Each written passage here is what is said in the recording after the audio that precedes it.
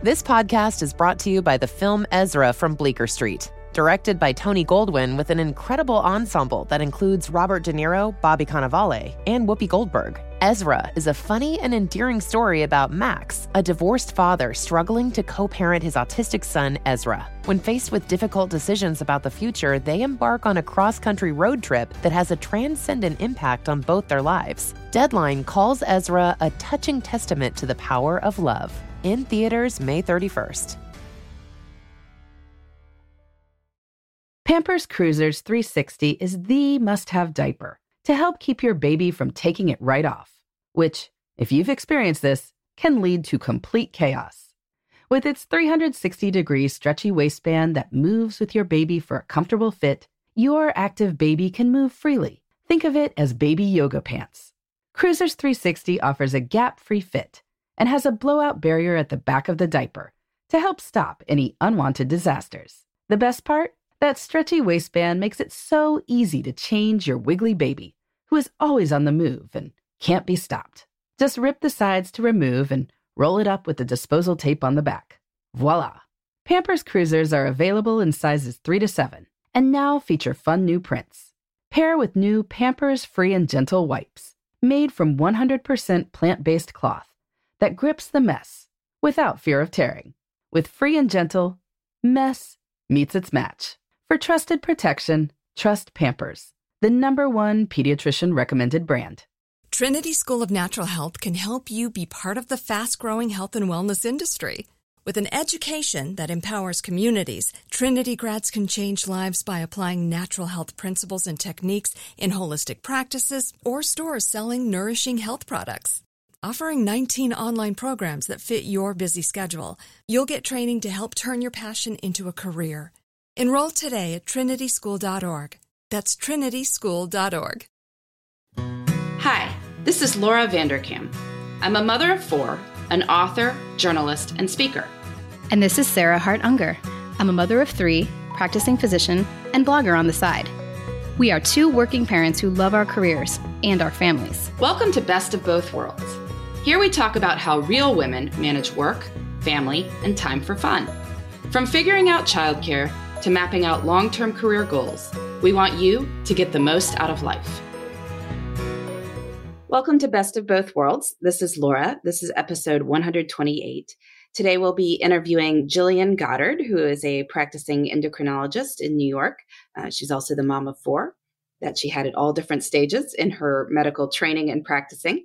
So we're excited to talk with her about how she manages her life and all that she's got going on. Of course, we're taping this ahead of time, a couple, weeks ahead of time, because by the time this airs, I may have actually had my baby. We'll see. Maybe not. Could be this week at some point. We'll post on Instagram when it happens. But, we try to plan ahead for these things. It's a known deal. And we do not want to leave you hanging on a Tuesday morning. We do not want to leave you hanging on a Tuesday morning. Like, where is Best of Both Worlds? Although, Laura, we have a plan in place. I could handle it. If you were in labor, I could do an episode. You could record an episode. You'd be fine. It would be all good. So that's good to have in place. But no, Laura's not really planning on any specific maternity leave from the podcast as of now. And we are hoping, and maybe it's already aired, depending on the timing of everything, to do a sort of not live. Live. No, you don't want this live. No, not a live, like a fairly immediate post-baby update so that she can just pop in, tell us how things went, tell us, I don't know, some quick details, and then maybe I will take over from there and she can feed a baby. Yes, exactly. Oh, it's so weird to think about. It's surreal in many ways that there will be diapers and bottles and things like this around the house in a couple weeks, in fact, from when we are recording this. Diapers.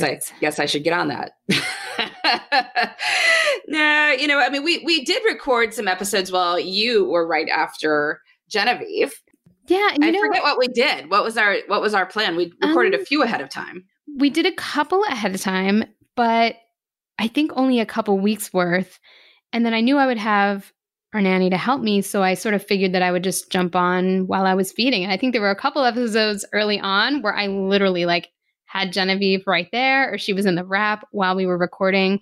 And I did kind of look forward to that because, you do kind of enter this vortex of like, oh my God, all I'm thinking about is when is the baby sleeping and what am I, feeding and all that kind of stuff. And it was nice to just do something, I wouldn't have been able to go back to work 3 weeks out, but I was pretty ready to speak on the microphone for 30 minutes. And now that you and I are pretty seasoned at this, it's not like the recording or the preparation takes hours and hours. So I bet you'll be ready to jump in pretty quickly after, but I think it's still nice to have a buffer.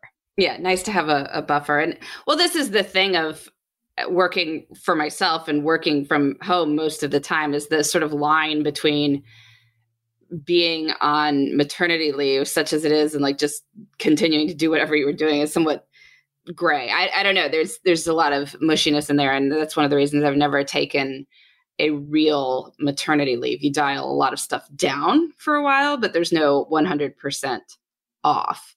And the one difference this time around is that my speaking schedule is a lot more intense than it was for any of the other children. And so because of that, I've actually had to say I'm not booking anything for a certain period of time. So I don't wind up with a late January trip to California, which is just not going to happen.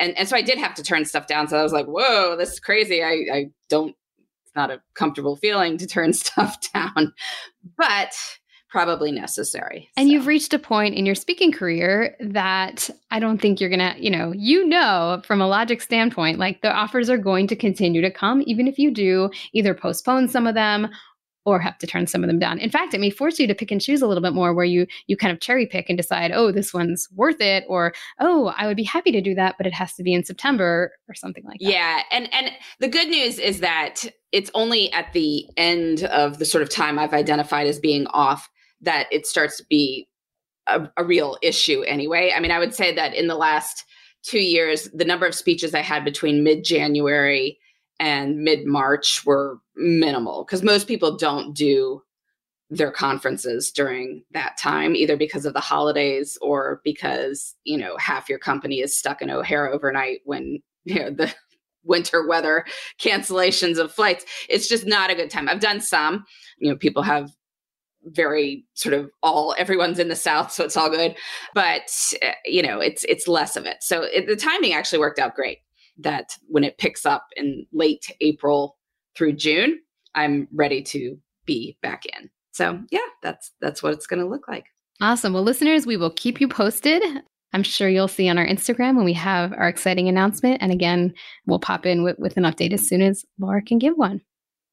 Well, Sarah and I are excited to welcome Gillian Goddard to the program. She has been a commenter on both of our blogs, so we've gotten to know her a little bit virtually over the years, but this is exciting to have our first conversation with her, and we put a face with a name. I know you can't if you're listening to the podcast, but we are as we have the conversation here. So, Gillian, can you go ahead and introduce yourself to our listeners?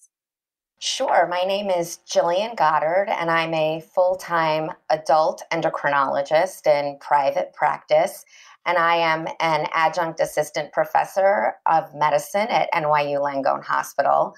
My husband and I have 4 children, and they're ages 12, 9, 6, and just a couple months shy of 4.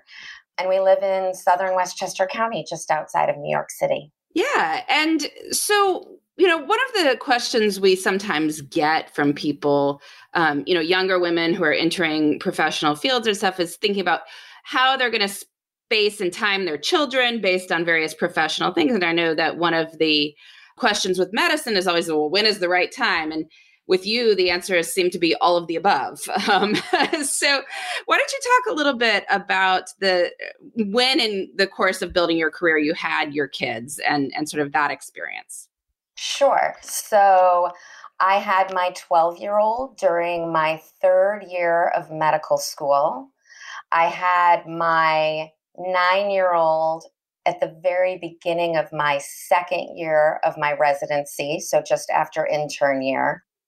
I had my 6-year-old the last week of the first year of my fellowship. And then I had my almost 4-year-old a couple years into joining my practice. Oh my God, you've literally had a child during every stage. Well, that's what I said, all of the above, right? Yes, I literally have. That is amazing. Well, among other things, I would love you to talk about, I don't know, how have your philosophies changed, and how did you, being a parent in those early years must have been so different, the resources you had available, your focus at work compared to now. So tell us more about your journey. I think that it is interesting to kind of think about this question. So I was a non-traditional medical student. For people not in medicine, what that means is I didn't go straight from undergraduate to medical school. I actually worked in the pharmaceutical public relations industry for about 3 years and then decided to go to medical school. And because I was not pre-med undergrad, I then had to do a couple of years of prerequisite courses before I could even apply to medical school and take the MCAT. So I started that process about 3 years after I graduated from undergrad. And about 6 months into that process, I met my husband. He is about 12 years older than I am. And so when I started medical school, we had just gotten married, and I was 27 and he was 39. So when I started medical school, he was actually old enough to be the father of the students that had gone straight from undergrad into med school who were in my class. But he also had an established career in law. And so I had some resources available to me, particularly financially, that I would say the typical medical student does not. But because of both of our ages, we really decided that we didn't want to wait until I had gone through 9 years of training to think about starting a family. So even when I was interviewing for med school, I did sort of look around at the different schools and what they had to offer and who was having kids during medical school in those programs. And how was the school handling it? Did it seem like the school was fairly friendly to it? So my medical school really liked non-traditional medical students. There was a decent handful of us in the class. And as a result, they were pretty well-versed in how to accommodate medical students having families. And that doesn't mean that it was super easy, but they'd seen it before. You were not the first person to do it. No, not at all. There were 4 women in my graduating class who had kids during their time in medical school, and at all different points, from second year of med school through 4th year of med school. People, I think, traditionally think that if you're going to have kids during med school, you should wait till your 4th year because it's a little bit of a less intense year. I really felt like I didn't want to start internship year with a baby under the age of 1. I thought it would be a little easier to start internship year with a child that was slightly older. So I actually started my internship year with a 2-year-old. And I would say the things that have changed the most are that there's been a big shift in both my time at home, but also my husband's available time at home. So my oldest was born in August of 2007. And about 3 weeks before he was born, my husband and I had this argument because we ran into each other in the hallway in our apartment building. We lived in New York City at the time. It was like 4:45 in the morning, and I was leaving for work, and he was coming home from work. And we had this huge argument because we were supposed to have dinner with friends that night. And he kept saying that we had dinner with friends tomorrow night. And I kept saying, no, it's tonight. And it took us like 5 minutes to figure out that we were talking about the same night. It was just, I was starting my day and he was coming home to go to bed. And we had really not given a lot of thought into how we were going to deal with adding a baby to this mix. Because you didn't, Best of Both Worlds podcast had not yet started. So I'm just kidding. Exactly. But my son was born and the economy went into a huge recession. And my husband was basically underemployed for about 2 to 3 years, which essentially meant that he didn't have a lot going on at work and he had much more regular hours. And I had a lot going on at work and predictable most of the time, but pretty irregular hours. We also managed to find ourselves a really fantastic nanny who really kind of fell into our laps, and she helped smooth a lot of these transitions for us. Yeah, Jillian, one of the things you've commented on our blogs, which I think is so fascinating, is because of the timing of the recession, your husband wound up doing things that he might not have had the situation and the timing been different. And maybe your residency would have forced some of that anyway. But because it coincided with him finding some extra time because of the bad economy, he wound up being more of an equal partner than it might have automatically happened. And so I wonder if you could talk a little bit about that. I mean, because obviously most people don't want to engineer a recession for that to happen, but it was an unexpected benefit of how you guys have then planned things going forward. Sure. So I would say that during my end of medical school and during my residency, because my husband had more time, he really was the primary parent. He was the person who met the nanny in the morning. Oftentimes he was the person who sent her home at night. He was the person who took our son to doctor's appointments and went to his first day of nursery school. And I think that because he spent so much time on his own with my son, because the other thing you have to remember is I was working a lot of weekends during this time, and he was home at night by himself with our children.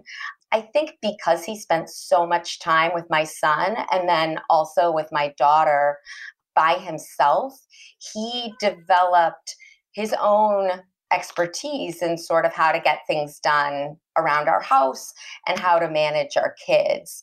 I also think because he's a man, he had many fewer issues and hang-ups around outsourcing. He had no qualms about talking to our nanny about doing laundry. He had no issue finding the dry cleaners that picks up and delivers. He was really set to think about outsourcing absolutely everything that he could during that time.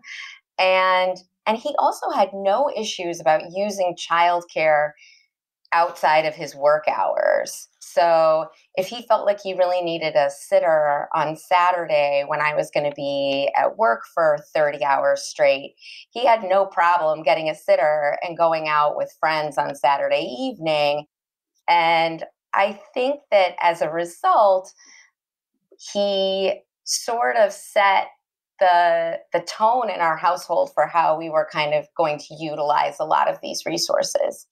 The other thing is that meant that when our time availability shifted a little bit, because he is definitely now ramped way back up and is working typical big law partner hours again, and I am in a little bit more of a predictable outpatient role, the balance and how we take care of things around the house has shifted, but it's shifted to an equilibrium, not to one person really being a primary parent. We definitely have our specific roles, but I think that we've found a good balance because of that. Awesome. Well, I want to hear more details there. We are just going to take a quick break and we will be right back. Hey, listeners. The new year is about growth and change. We've got lots of resolutions, many people looking to do big new things in their lives. And if you're a business owner looking to grow your business, LinkedIn can help you find the right hires that can set you up for a strong year. LinkedIn Jobs screens candidates with the hard and soft skills you're looking for, so you can hire the right person fast. Things like collaboration, creativity, adaptability. LinkedIn looks beyond the work skills and puts your job post in front of qualified candidates who match your business requirements perfectly. That's how LinkedIn makes sure your job post is seen by the people you want to hire, people with the skills, qualifications, and other interests that will help your business grow. It's no wonder that a person is hired every 8 seconds with LinkedIn, and why companies rate LinkedIn Jobs as the #1 hiring platform for delivering quality hires. Find the right person for your business today with LinkedIn Jobs. You can pay what you want and get the first $50 off. Just visit linkedin.com/bestof. Again, that's linkedin.com/bestof to get $50 off your first job post. Terms and conditions apply. We'd like to share a little bit from our sponsor, DoorDash. DoorDash is one of my favorite things to do when I am stuck at work and I really want to treat myself to a nice lunch, whether that's sushi or a burger or any kind of a local place. If you have a long day at work, a tough day at school, or end up stuck at the office, you can treat yourself to the meal you deserve on demand from your favorite restaurant. The restaurants come to you with DoorDash. The platform connects you to your favorite restaurants in your city. Ordering is easy. Just use the DoorDash app and choose what you want to eat, and a Dasher will bring it to you anywhere you are. Not only is that burger place you love on DoorDash already, but over 310,000 amazing restaurants are too. DoorDash connects you with door-to-door delivery in over 3,300 cities, it's a lot of cities, all 50 states, and Canada. You can order from your local favorites or choose from your favorite chains like Chipotle or Chick-fil-A or the Cheesecake Factory. So don't worry about dinner. Let dinner come to you, or lunch in my case, with DoorDash. Right now, our listeners can get $5 off their first order of $15 or more when they download the DoorDash app and enter promo code BESTOF. That's $5 off your first order when you download the DoorDash app from the App Store and enter promo code BESTOF. Once more, that's promo code BESTOF for $5 off your first order from DoorDash. Well, we are back with Gillian Goddard, who is a practicing endocrinologist, mom of 4. She's been describing how she and her husband got things done during all her medical training and such, and how they found an equilibrium with all of that. So let's talk about your schedule now, Gillian, and how you guys manage your household now, sort of the tricks and things like that you have to make 2 big career, 4-kid life work. Sure. So I would say the first thing we do is that we definitely each have our allotted sort of time of day that we're responsible for. So typically my patient day starts at 7 o'clock in the morning, 3 days a week. So I am up and out of the house before anyone else is awake, hopefully. Unless something has gone terribly wrong. Well, there's definitely been years where we've had early rising babies and all of a sudden I'm getting ready to go to work with an infant crawling around my legs in the bathroom. But our youngest is 4 now and tends to sleep past my departure time at this point. But what that means is that my husband is completely responsible for the mornings. So even if I'm there in the mornings, it is really best for me to stay out of the way. He's responsible for making lunches. He's responsible for getting everybody dressed and up and ready to go. He's responsible for making sure that the backpacks are packed. I don't know how lunches get made in my house, and I don't care to waste any brain space knowing. It gets done. Everyone eats every day. And so that is just not within my purview. I then tend to get home earlier, and some days I'm home even before my kids get home from school. And so I take on more organization around the after school time. I help our au pair drive if I'm home. I am one of the many people in our house who's responsible for getting dinner on the table. I definitely have some homework supervision. And then my husband typically arrives home on good days around 6:45 or so. And we will actually have a late family dinner 3 times a week usually. And if you had told me when my oldest was 2 that we were going to be having family dinners at 7 p.m., I would have laughed at you. But it works for us at this point. And then we do the bedtime routine, and that we sort of divide and conquer on. It's become it started out as something where we had a bunch of kids to put to bed all at once. It's morphed into a little bit of a rolling bedtime as our older kids have hit pre-puberty and suddenly want to stay up till all hours of the night. And then, our other jobs around the household kind of center around that type of thing. So we split up grocery shopping. I do all the online grocery shopping. He goes to the farmer's market and to the regular grocery store. Our au pair will go to the regular grocery store. We keep a very complicated family calendar so that we know when we need extra help in the evenings. I typically am responsible for making our au pair's schedule, but we definitely, if it's not on the calendar, it doesn't exist, and don't assume you have coverage for it. And do you use a Google Calendar for that, or what is your preferred tool? Sure. So we actually use the Cozy app. And the reason we like that is because it's easy to integrate our au pairs. So you can easily add and remove a member of the family, and you can change their privileges as far as what they can add and not add to the calendar. And so as we have au pairs come and go from our household, that's a really useful feature. My husband does use Outlook at work, and it does sync with his Outlook calendar at work. Yeah, I know that is a common stumbling point for people trying to figure this out, if they can integrate the work thing, because then you could automatically see if there's a work dinner, he's accepted. And so, I mean, yes, he should tell you as well, but it's worst case scenario, at least it's on there.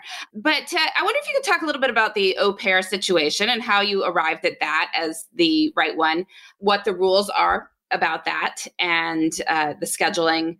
And I love what you just mentioned of you still need a second adult. You've got 4 kids, they're driving to, 6 different activities on a day. It doesn't work with one driver anyway, most of the time. So talk about how you manage all of that. Sure. So we have had au pairs for about 3 years now. Before that, we had 2 nannies. Our first nanny we had for 6 years. And then our second nanny we had for about 3 years. And then when our youngest child was about 1.5 years old, we decided to switch to a situation where we actually have a part-time sitter and kind of housekeeper too, who covers mornings. She works from 7:30 to 11 every day. And then an au pair. We really couldn't do just an au pair because we need too many childcare hours. Although in the future, when our youngest child starts school, that will no longer be the case, and we'll be able to just have an au pair. The reason we switched is because we were finding we needed a lot more flexibility, particularly in the afternoons, as our kids got older. So until we had our 4th child, I really only had childcare coverage when I was at work. And that was probably a rookie mistake, quite frankly. I really probably should have gotten more childcare much earlier, but I didn't. And it was around the advent of our 4th one that I really realized that I couldn't be handling the afternoons on my own. My oldest child also started a travel soccer league at around that time. Yeah, that'll kill you. So the one he's in is not so terrible, but it definitely involves more driving than the rec league did. And so the other thing is we knew we needed someone who could drive. And we found that for us, we had the spare room available. And so we felt like we could leverage that and a more affordable option. So more hours, but a little bit lower cost. Because the au pair is set to 45 per week as the condition of the visa. That is true. An au pair can work 45 hours a week. They can work up to 10 hours a day. And they need at least 1 weekend off per month and at least a day and a half off per week, although that doesn't have to be on the weekend. So we typically utilize all 45 of those hours. And we probably have our au pair work about 50% of the weekends. On the weekends, we mostly use her for a Saturday night date night.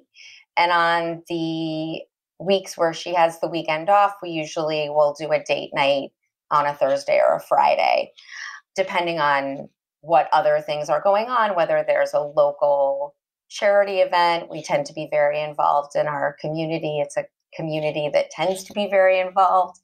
And so that's what we do. And when she works we can have her work on Saturday night because she has Sundays off and she has Mondays off. She has the first half of the day off. Excellent. So I wonder about just your parenting, things you've learned over the course of having 4 children, any things that work really well for you as you manage a larger family, things to do with the 4th that were rookie mistakes for the first. Younger children definitely benefit from a fair amount of benign neglect. I think that, we really started parenting, trying to be the parents who made all the baby food and read all the books and bought all the really great, educational toys. My son never viewed a screen that had anything going on in it until he was about 2 years old. And, I feel like we kind of micromanaged to the degree that we could, kind of every little milestone and change with him. My 4th child basically lived in a car seat. He slept in a device that is now discontinued because it got him through the night. He started helping set the table when he was 2 years old. And he can get his coat and shoes on and do all kinds of things for himself that my oldest definitely could not do at that point. I also just think we are so much more relaxed, like nothing gets us anymore. And there is, I think, a certain disadvantage, and Sarah, I don't know if you agree with this, or a certain disadvantage, your kids might say, to being a physician. My kids say they basically have to have a fever of 105 or be bleeding or have like bones sticking out before they get taken to the doctor for anything other than a well child visit. Pretty much, to the point where I had to forcibly write a doctor's note to allow my 3rd child to continue attending school, even if her runny nose was yellow or green. I was like, I will do a lip search. There is nothing. The color is not the important part. She's going to school.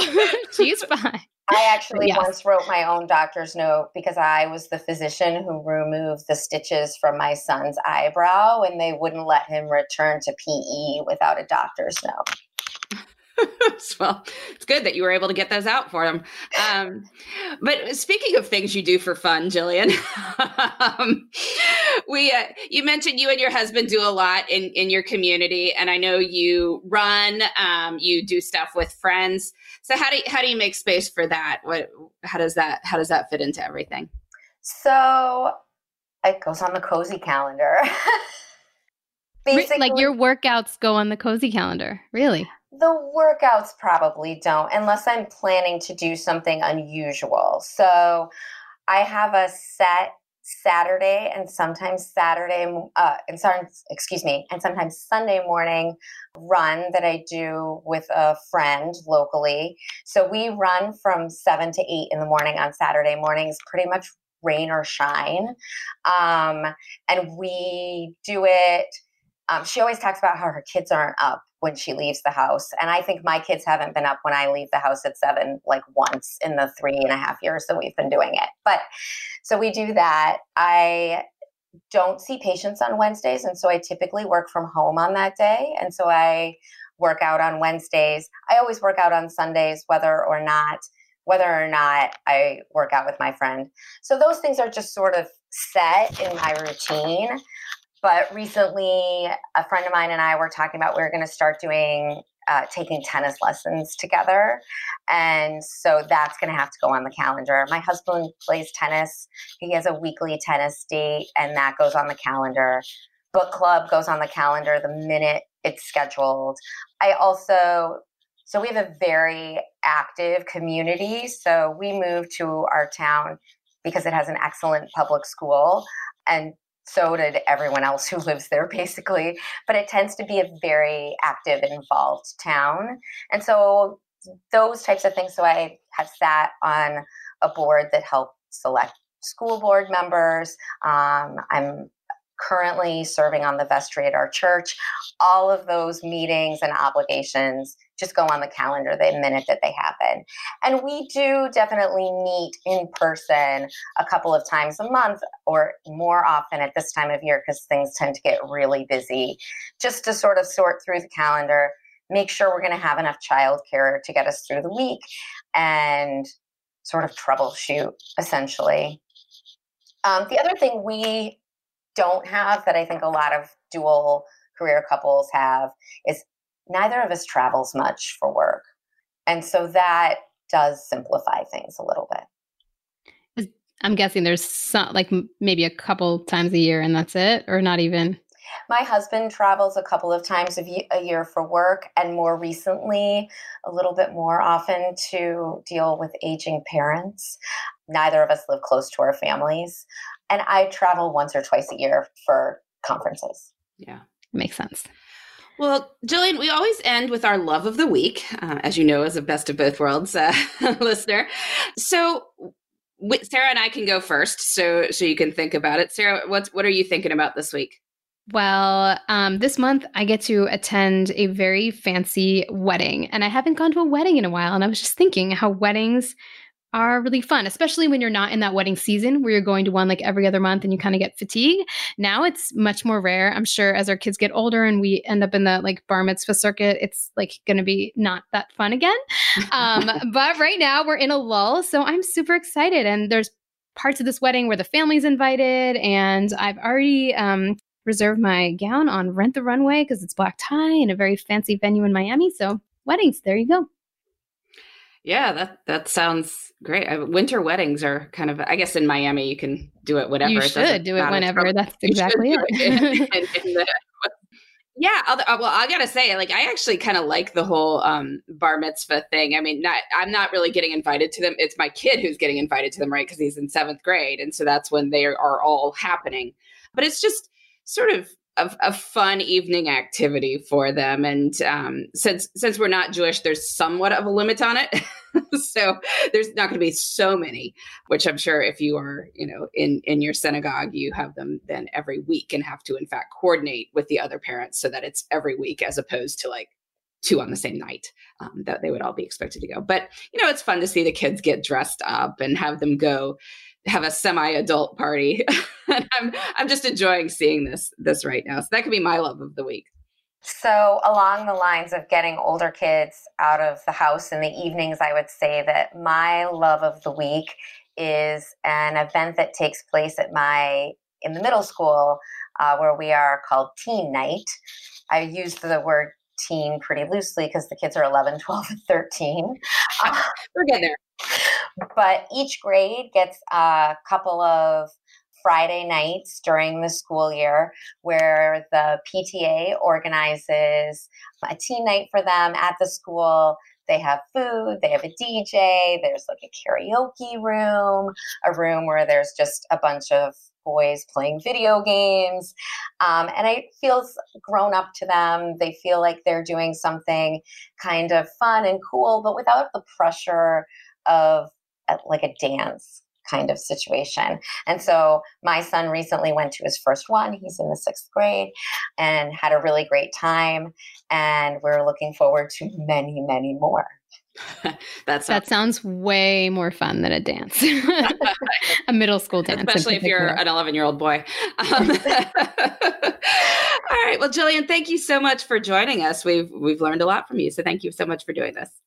My pleasure. Thank you. All right. Well, now that was a great interview. We enjoyed hearing from Gillian. And now we have our listener question. So shall I read it, Sarah? Yeah, this was kind of like my heart hurt a little bit when I read this one. So yes, so I don't get all teary. You can go. Okay. It's a good thing we're recording this ahead of time, so I'm not going to get all teary with the baby. So this person wrote in that my husband and I work full-time in well-paying, demanding jobs. We both work about 40 hours a week. So normal full-time, but full-time. Although his occasionally includes the odd Sunday for a few hours. Anyway, they commute 1 hour each way every day in separate directions. And she says they looked at places to live closer to work, but the places in between just weren't going to work out for all sorts of reasons, probably related to school and location and things like that. They're both pretty committed to their careers. However, we are finding the daily grind quite overwhelming. They have 2 kids, ages 8 and 6, who do extracurriculars, plus have homework and reading each night. And she says by the time we get home and do the nighttime routines, homework and dinner, we find we are usually too tired for exercise or quality time. Not to mention that I work super early to try to pick the kids up, and he does drop off, so it feels like we're almost living in different time zones. Anyway, all this is taking its toll. Neither of us has flexible employers to allow us to work from home or flex hours. Our kids are in childcare, so early care or aftercare on either side of school. And I feel like we are going through the motions. I've tried to pack in lots of fun stuff on the weekends, but then come Monday morning, we are either exhausted or wishing away the week to Friday again. I just feel like there has to be a better way. We do want the best of both worlds. But she says right now it feels like work is getting the best of us rather than family life. Any ideas, tips, or perspectives would be greatly appreciated. So what do you have for us, Sarah? I sort of, I don't know, maybe it was the mood I was in as I read this email, but I just felt a little bit of pain coming through this. And I was putting myself in her shoes and found that, yeah, I think I would be pretty unhappy too with their current setup. So I do think, as she wrote this email, hopefully. But didn't you, I got to say, just to interrupt, play devil's advocate, this is kind of what you had. Like you were commuting 45 minutes when you were in Miami. But I had time to exercise and I had. Well, so why doesn't she? I guess that's a good point. That's why I'm saying she's gone from if she's working 40 hours a week and she has an hour commute on either side, that's 8 to 6, right? Or maybe it's 7 to 5 in her case. But well, actually, I think the main difference between my life and this person's life, ding, ding, ding, a nanny. That's that's why I was happy and this person's not, because she talks about doing nighttime routines and being too tired and they're dropping off early care and aftercare. And again, somehow the not having time to exercise, I took that personally. I'm like, oh, that would suck. You're driving an hour to work and you never get your workout in. But again, you're awake for 17 hours a day and you're gone for 10. There's some time. I see what you're saying. My thoughts were that they did need to look at maybe some of the big pieces, and maybe the answer is an au pair or a nanny. Maybe that would take away some of kind of the housekeeping work that is what is making, I don't know what's making them too tired to do anything else other than work, because their kids are 8 and 6 and God help me, I think if I just had Annabelle and Cameron, it wouldn't be that terrible. And a lot of after school activities at that age, hopefully you can find ones that are bundled, with their schools to maybe minimize some of this shuttling at that age. It's not like they're 10 and in some very specific competitive thing. So, the big things I think they should think about if they can, or are there another childcare option that would kind of give them a little bit more flexibility and that they could potentially then use to take a couple of nights for themselves. Yeah. Yeah. No, because if they didn't have to, maybe it's that it's, getting up early in order to get to the kids to before care or something, because they don't have this. Right. Exactly. That's what I'm picturing. Around. They're getting up at 6 a.m. They're packing everything up. They're doing lunches. It's all this stuff. Then they have to drive even earlier because the kids are in before and after care. And when kids are in before and after care, then you're right. A lot of times they don't get their homework done. And then there's a lot of you have 5, a backpack full of stuff and a half-eaten lunch at 6 p.m. and nobody's made dinner. I'm stressed out putting myself in this person's situation. And I do see why they're exhausted and don't feel like they have time. But I think they said they're both well-paying. So the answer is going to have to be to get some help. Now, I guess if they were not in well-paying jobs, that's not going to be necessarily, but they said well-paying. Well-paying demanding jobs. So yeah, I think they need the support to allow this to work. I was reading in this that she feels like, something has to change. It doesn't actually have to change in terms of the jobs. And I don't think it has to change in terms of that or where they live. It has to change in terms of the amount of support they have on the home front. Because, like I said, you can be gone from the house for 50 hours a week, but there's still quite a bit of time. So the question is, why are they not feeling that way? Especially when your kids are not toddlers, right? Like that they don't physically require your presence every single second.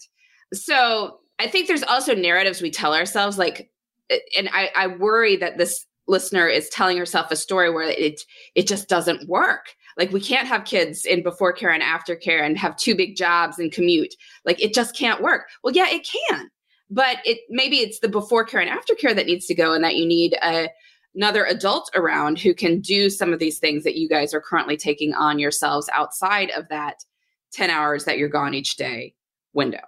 So, yeah. And I do think, the grass is going to get greener. No, that's not the right phrase. But things are going to improve, I think, pretty quickly, because 8 and 6 is going to become 8 and 10 pretty soon.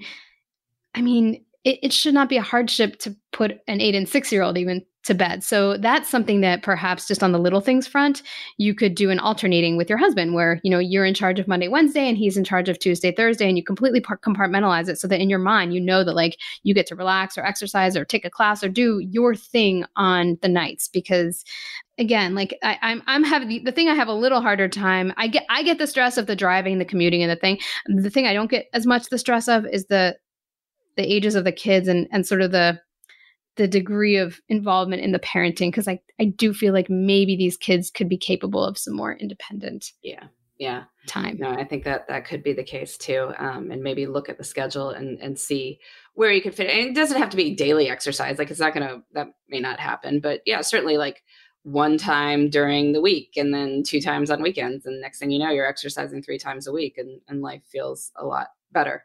And turning the commute into me time too, like being very cognizant of doing fun stuff on your commute, whether that's listening to awesome podcasts like ours and various others you can do, or audiobooks or great music or whatever it is, but really kind of enjoying that time as you time and whatever it is that would make you feel good about it. Yeah. So I hope by the time this airs that this person has already, by writing the email, realized that there are opportunities for them to hopefully feel a little bit better and feel like life has more meaning and they're not so overwhelmed. Yeah, exactly. All right. Well, this has been Best of Both Worlds. We've been talking with Dr. Gillian Goddard about her life, and then also addressing a listener question about how to make the 2 big career life work. We'll be back next week with more on making work and life fit together. Thanks for listening. You can find me, Sarah, at theshoebox.com or at @the_shoebox on Instagram. And you can find me, Laura, at lauravanderkam.com. This has been the Best of Both Worlds podcast. Please join us next time for more on making work and life work together.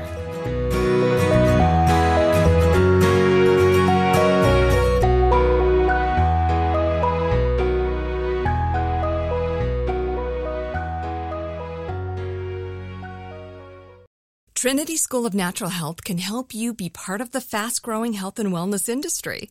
With an education that empowers communities, Trinity grads can change lives by applying natural health principles and techniques in holistic practices or stores selling nourishing health products.